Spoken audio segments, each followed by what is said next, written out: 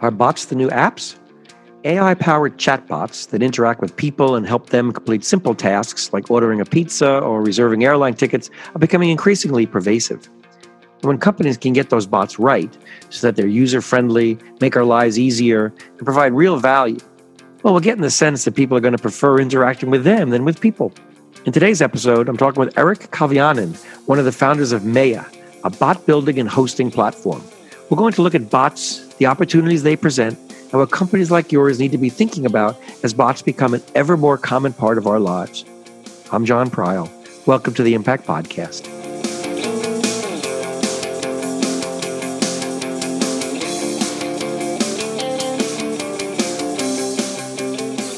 All right, it's got a lot of background that I'd like to cover as we talk about this space. So let's kind of work a little bit through the landscape of topics and interactions. And so let's just start a little bit with messaging, the automation of messaging, and dare I call them bots, and the nature of chat. So can you help me define some of these terms and what your perspective is on these different piece parts? Right. So that's been a challenge for the space is the terminology. A lot of the terminology is overloaded. So you've got AI, which means artificial intelligence. It's about trying to emulate what people do with software. You've got bots. The term bot really means a method of a person interacting with software. Rather than tapping on buttons in an app or clicking on elements in a website, it's conversational in tone. So your implication on that definition then is there would always kind of be a bot to human chat. When you're talking about bots now, there's kind of a human on the other side of that interaction versus sending that crawler out that Google might do. Right. So I think when we're talking about bots now, what's exploding now are bots, not as in like bots as scrapers, but bots as this new interface. So bots are really software, and it's tough to define what a bot is and what a bot is not. But the way I think about it, it's defined by how the human interacts with the software.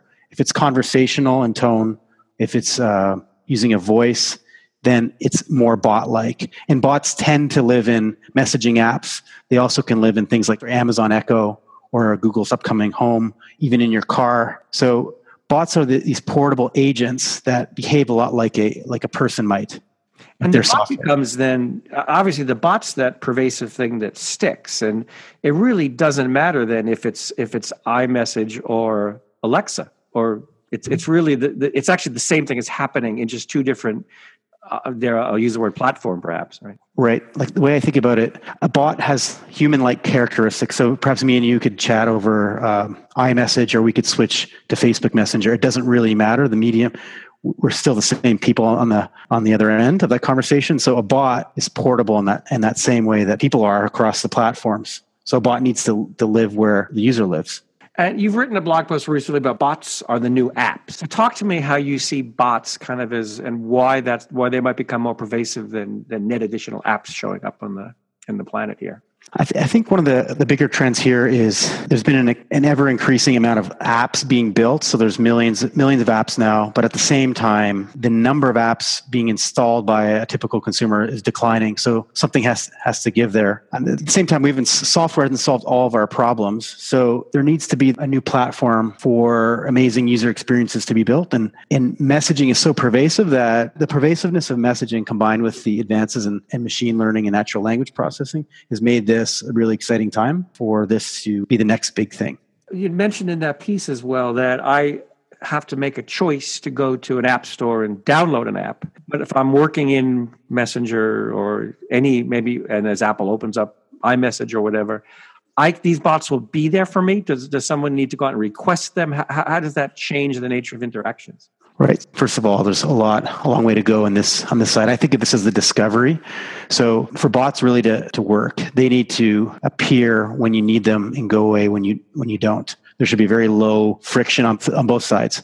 So if you're perhaps going to a baseball game and you want to order a hot dog and you open up Messenger, the hot dog bot should be there ready to go, or perhaps even ask you if you want a hot dog if that's something that makes sense to you. And I had just recently read a piece where someone was comparing using a bot to a simple Google search. And it was kind of an anti-bot pro search point. And it said, look, if I want to go to the weather, I have to then type in what's the weather, and the worst, dumbest bot will say, and where are you, as opposed to just opening up the weather app on my iPhone and I know what the weather is. Or Google knows where I am at any point in time. So it's already ahead of the search game because they have more data. So there's really two elements of this. It's really both the interaction as well as kind of the data set that supports it. Can you help us go through both of those elements, please?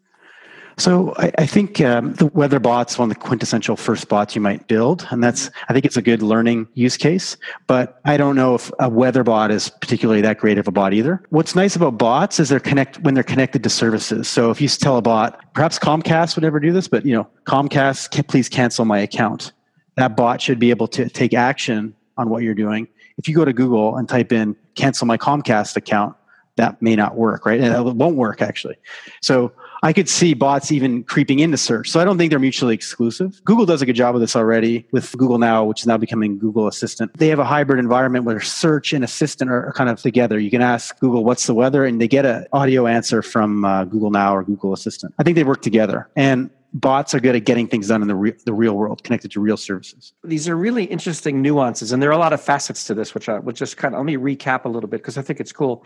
Discovery is very important. And then the thought about Comcast getting ahead of its customers in terms of knowing what people might choose to do should be botified. Whether there's even a person at the end of the back behind it or not doesn't matter. They all have to figure out a better way to interact. Get the NLP right and let somebody just say, I want to cancel my account. I have suffered on so many websites and angst and scream at the developers because I can't find what I want and I know what they're trying to do and it drives me nuts.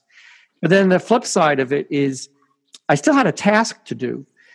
The Google world somehow still is, it's not menu driven. It's unstructured. It's anything. So maybe on one end of the spectrum, you've got the Comcast, and the other end of the spectrum, you've got something completely unstructured, unknown that has to be solved. Are we going to solve them at different points in time? And how help me a little bit how Meya might help in this? I think it's more of a tapestry type of thing where individual companies are tackling their particular use case. And since they're unifying in these same frameworks, like Facebook Messenger, for example, that over time, you're going to be able to solve more and more of your customer service problems, first of all, with a bot. And then it'll just creep up over time. And at maybe an inflection point, it makes sense to maybe aggregate those services into a more general framework. Mm-hmm. And that may happen along the way as well. So you might see things like Siri open up their SDK. So you can see these Comcast perhaps integrating some of their bot infrastructure into Siri, and then Siri can start taking action more than question response type of interactions. On the Comcast Siri piece, then the assumption would be that this discovery is done, that somehow either Apple or Comcast communicates to an end user and says, you now have a rich array of Comcast functionality available to you. And they'll have to provide that to you at great agony when they really want to give you more Apple TV controls. Yeah, right. There's a tension there between the competing product offerings for sure. Yeah. But the discovery, someone has to tell me. So Comcast could send me an email that said, by the way, you can now do a lot of your Comcast customer support through Siri. Right.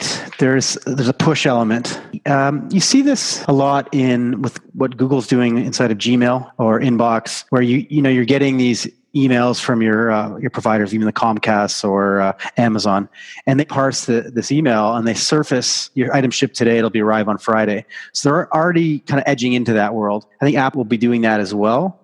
And so that becomes a natural discovery element. So perhaps now you can take action on that Amazon shipment and cancel it, or I don't know what else you might do with an Amazon shipment other than cancel it. But you might you might ask the bot, what's the tracking number or something like that. But you can use that as an edge into more interesting use cases. So those are interesting integration points. So I've got Siri at one end. It's the closest thing perhaps to the end user because they're talking to Siri.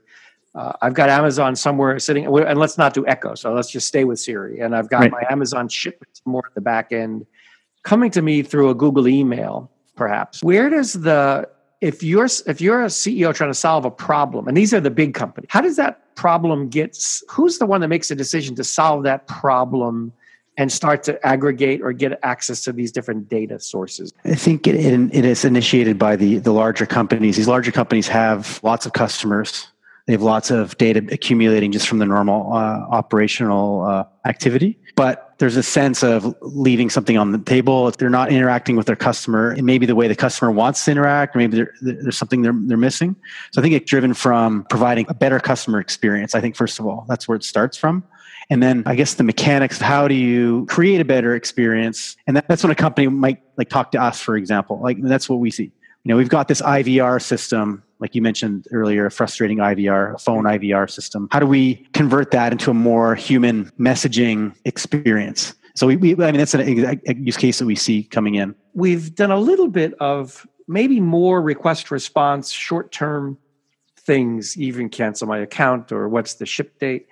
What about the thoughts of longer running, and I'll use the word transactions, but longer running interaction? And how do you see that evolving? First of all, you're going to start from these like short run type of interactions that may span a few minutes, cancel an account, upgrade an account, get some advice about a package or whatever. But the long running interactions are pretty interesting. Perhaps something like after you've signed up for your service, the bot may follow up and ask, hey, how's this going? Are you happy with your service? Would you consider switching? Or perhaps I noticed that you're not using all your data. Would you upgrade or downgrade? And so I think those are really cool models. If you get them right, you have to be very careful because you're looking at a bot pushing information to a user now. I love that because we spend a lot of time talking to companies about customer success and managing churn and keeping churn down and this this world of SaaS and low touch sales. There's got to be the way to do that, and I don't know that we've actually done enough thinking work on our end. I think you're triggering off a great piece for us in terms of how bots can help more on that customer success and keep guys involved. So the director of product design at Intercom, he wrote a pretty cool post, and he had 8 principles of bot designs, and there's 2 of them that I'd love for you to comment on. The 2 that I thought were interesting is number 1, don't pretend to be a human, and the other one was use sparingly. Here's some other ones that were cool, but those are the 2 that kind of stuck in my mind. What are your thoughts on those? The first point, don't pretend to be a human. I think that's all about transparency and control. So the user needs to feel there's a creepiness factor. We got to minimize the amount of the creepiness. If there's a certain transparency that they're talking to a bot, but the bot is powerful, what we've seen is that quickly the guard comes down on the user or the consumer. They feel comfortable chatting to the bot. They understand that they're chatting with a bot. They're not competing with it. I think it speaks to the uncanny valley concept. So you have to pick where you're gonna end up. And I think it's definitely safer to embrace the botness. Okay. And you call that uncanny valley? Can you explain that? What did you mean by that? So this is the concept of you're trying to create a physical, let's say a physical robot that you're interacting with in the real world.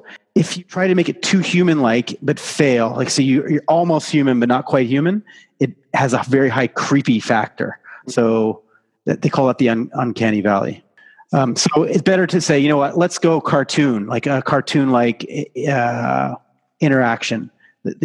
For whatever reason, the psychology of the human is like, this is not scary to me. I get it. It's not real, but it's real enough to help me, but not real enough to maybe do harm in my sleep or something. You're going on record. You are now on record. Erik is on record that Clippy was ahead of his time. I did not say that. But you know what? They were in the right place. They were thinking in the right terms. I think Clippy could make a resurgence in a new form. I would say that. I would go on record to say that. You could see it. There you go. I love it. So you've got a couple of key pieces as well, and I thought the 2 that are most interesting to ask you to comment on. You said they really work well. Bots work well for these one-offs or infrequent mobile transactions. Think about downloading an app, for example. If you want to say buy movie tickets just for a one-off event, you're going to the movies, you don't go very often, and it's more convenient to buy, online with a mobile app, but only provided you already have the app. Otherwise, it's easier just to buy it at the terminal. So there's a friction, there's an activation energy, some sort of thing you have to get over. But bots can reduce that friction. There's no install process. Ideally, with a good discovery mechanism, let's say inside of Messenger, it's Friday night and the movie bot appears at the top of your inbox or whatever Messengers calls it in the future. Then it's just a tap, 2 taps, and you've purchased your ticket. So low frequency use cases don't justify, the user's not going to download an app for a one-off use case unless the pain is great so there's a trade-off, right? So it's about reduction of the install friction and the first user experience. Yeah, we're on a journey. See, in my case, so there's a couple of AMC movie theaters when I'm in New York. So I do have the AMC app, which is kind of neat that when I walk to the theater, the app pops up. So Right. it's waiting for that. And I will often buy my tickets remotely. But I have to tell you that the ticket purchase, to my mind, is still a kind of a web-based, old-style ticket purchase that I'm doing on my phone. They haven't made that easy for me at all yet. There's too many screens, there's too many clicks, and eventually the tickets make it to my passbook. But they're probably I love that you've been using the word friction. I'm really I think that really nails it.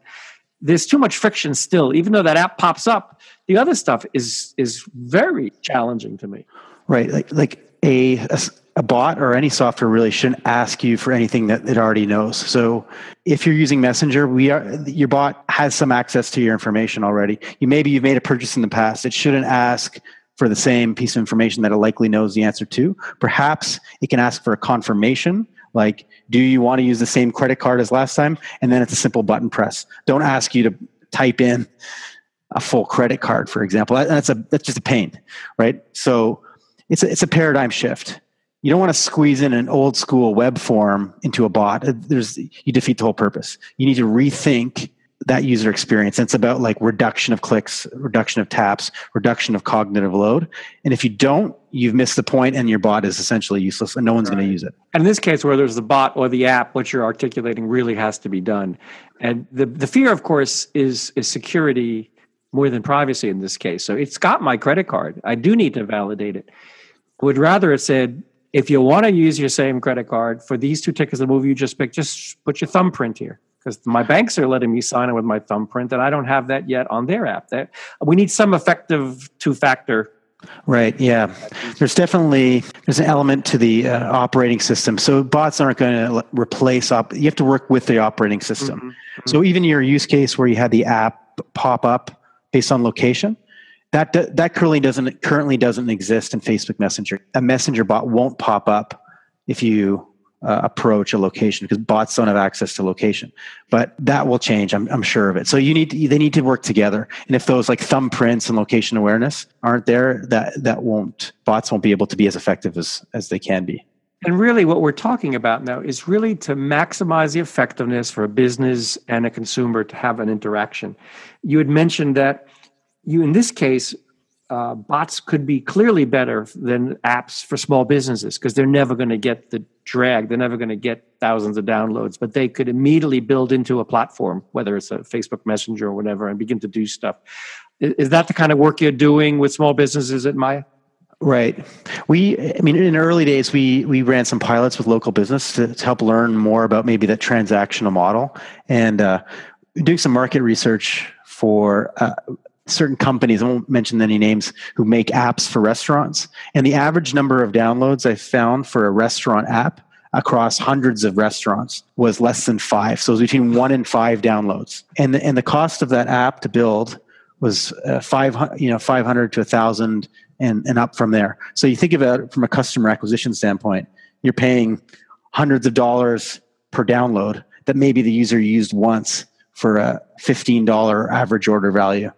The economics didn't make sense. So right off the bat, that didn't make sense.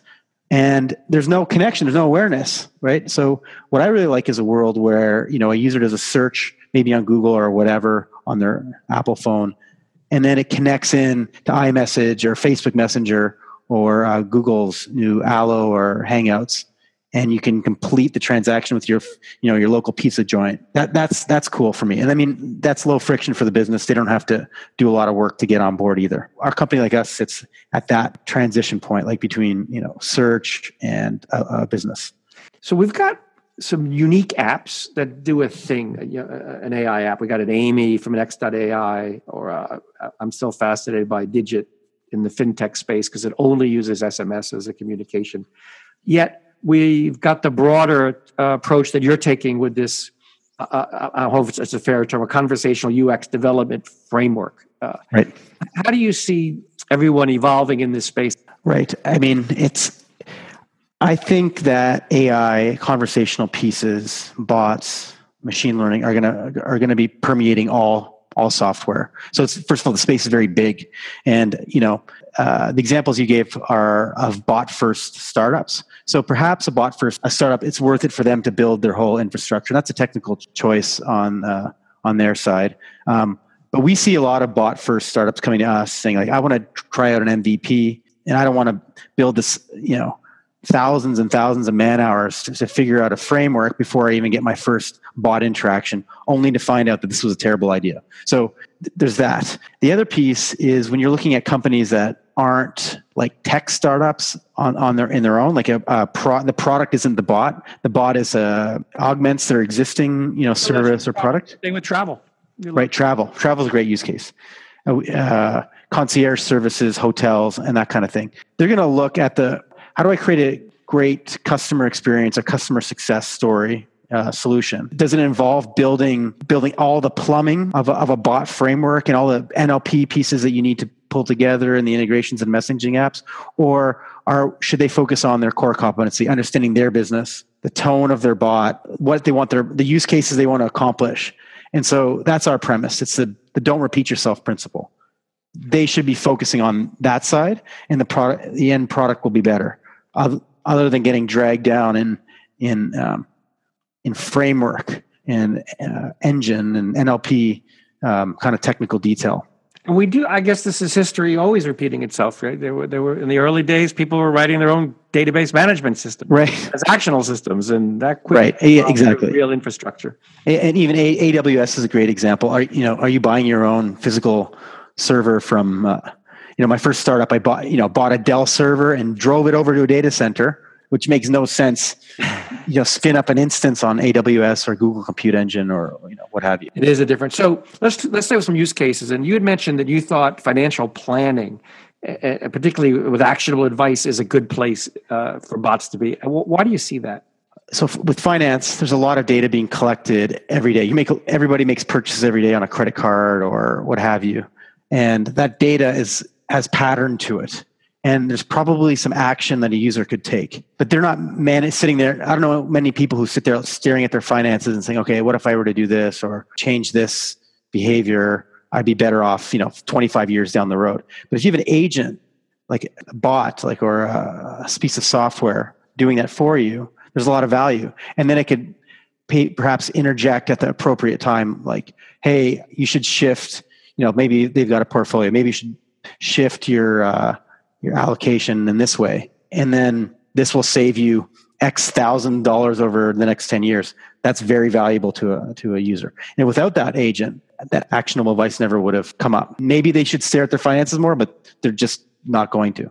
And the system might point that information to the financial planner, but the financial planners don't seem to have the incentive to make that type of phone call. So you really do need that automated. Right. It's automated. There's just and to that end, I mean, perhaps the potential is greater for a computer to analyze more data than a financial planner. Perhaps a financial planner combined with this model would be a hybrid solution. It would even be better, but I'm not excluding that possibility. So let's build a solution. We'll talk about some of the different piece parts. Clearly, everything starts in my mind with data. So you're working with companies that have amassed enough data to work with, I assume. I think the data has not been a challenge for you yet. So the smaller bot-first startups, they have no data. So they're building from the ground up, trying to create a user experience. But the larger companies do have data, which makes designing and building and training a bot easier. So the classic case would be like replacing an IVR. The great thing is you've got actual users' utterances, pain points that you can use to solve. It does a couple things. One, it provides you kind of from a Pareto perspective, 80-20 rule. What are the most important use cases to focus on for your bot? Two, the actual text utterances to train maybe an NLP classifier or an entity extractor kind of thing. So that's great. Then the challenge at that point just becomes about what's the tone, there's still a design element to a bot. It's not like you just plug in, take data, put it in a sausage machine or something, and out comes an amazing bot. There's still some design, quite a bit of design there to get the user experience right. Just like anything, like a website or a mobile app. Now that's good. So the data leads to design. And you talked about kind of some of the data really is the coming in for the voice response unit. But it's not over. Once you launch the product, the idea is with the bot, you should be iterating on it in almost real time. So improving your models over time, or adding use cases that you maybe didn't miss at launch. So that's a really exciting part for me. The mutability, like the change, how much it can change. Your bot can change. You launch with one, but it adapts to your users really quickly. Let me see if I'm going to say something that may be naive here. You may start with more of a menu-driven bot, and as you get more experience and more data, you shouldn't need that. Because when we talk about voice response, I'm press 1, press 2. Obviously, you start somewhere, but you can get to anywhere. Is that so? The evolution is to get away from the structured interaction. That's an interesting concept. I think of it as a little differently. I think of it as like reduce the scope. So reduce what you're trying to accomplish, especially if you're going fully automated. If you reduce the scope of the problem to like, I want to solve, the account upgrade problem, and then really nail that. That's going to be easier than I'm going to solve all customer support problems and fail miserably. Maybe and then iterate out that way. So you might find an account upgrade maybe leads into another type of customer support request. I'm not sure. Account upgrade, maybe billing changes and that kind of thing. Often when you talk to a customer support agent, you have a second. It leads to another problem. So maybe I would circle out that way. But I do like your menu idea. So maybe you provide a really rigid structure and then learn from which pathways are being chosen to help focus your attention on automating and making them more human. But the key here, obviously, is to be focused. I love the thought. You keep the scope down, do less things well, and then do more of them. Yeah, that definitely applies especially in the bot space. It's just if it becomes untenable, unmanageable if you try to do everything all at once. Will we be seeing, you think, as bots get more pervasive, do you think we'll see the nature of interactions changing, and we've talked a little bit about it, we'll see more of this pushing versus pulling? Right. Yeah. I think, there's two sides of it. There's the bot side, then there's the consumer side and the human side. Twitter is a good example where, they release features and then people adapted to the limited feature set. For example, like @replies, like emergent patterns that were almost like workarounds or whatever around that platform. And then like Twitter would codify that, make that into an object in their system. So I could see that you have the interplay between humans adapting to the system and then the system adapting back to how the humans interact with it. So I think that'll definitely be the case. And I think push is part of that. I think it's about comfort. I see CNN's bot push, I get a daily summary of the news stories every morning, and it works well. So I think push, it's really intimate, so you need to get it right. And if it gets annoying, the user's going to mute that conversation pretty quickly. So let's kind of wrap. So I'm the CEO of a business. I got a million issues on my plate. I got security issues. I got strategy. I got to worry about security. We want them to worry about security. I got to worry about revenue. I got to worry about product. And now you're going to show up sitting across the desk talking about messaging and bots. What's kind of the key point that this gets prioritized at the C-suite level? That's good, really good question. I think the key element is that we're at the beginning of a shift. So you're going to see AI, machine learning, messaging becoming more and more important in the everyday lives of consumers, and they're kind of come to expect these types of interactions. Your customers are going to expect this type of interaction.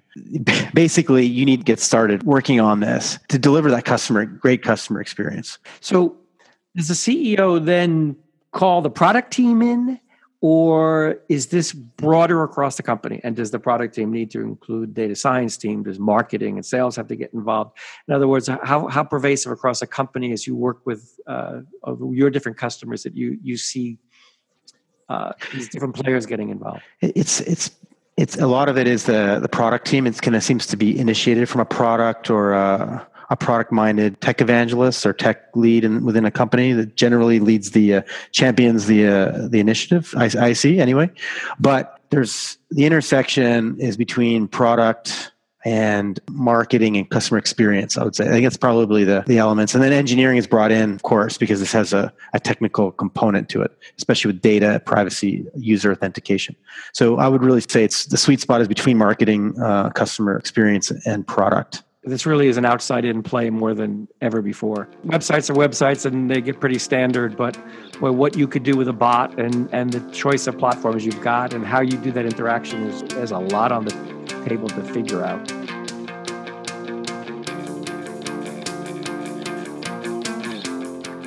That's our episode. Thanks for listening to the Impact Podcast. I'm Jon Prial.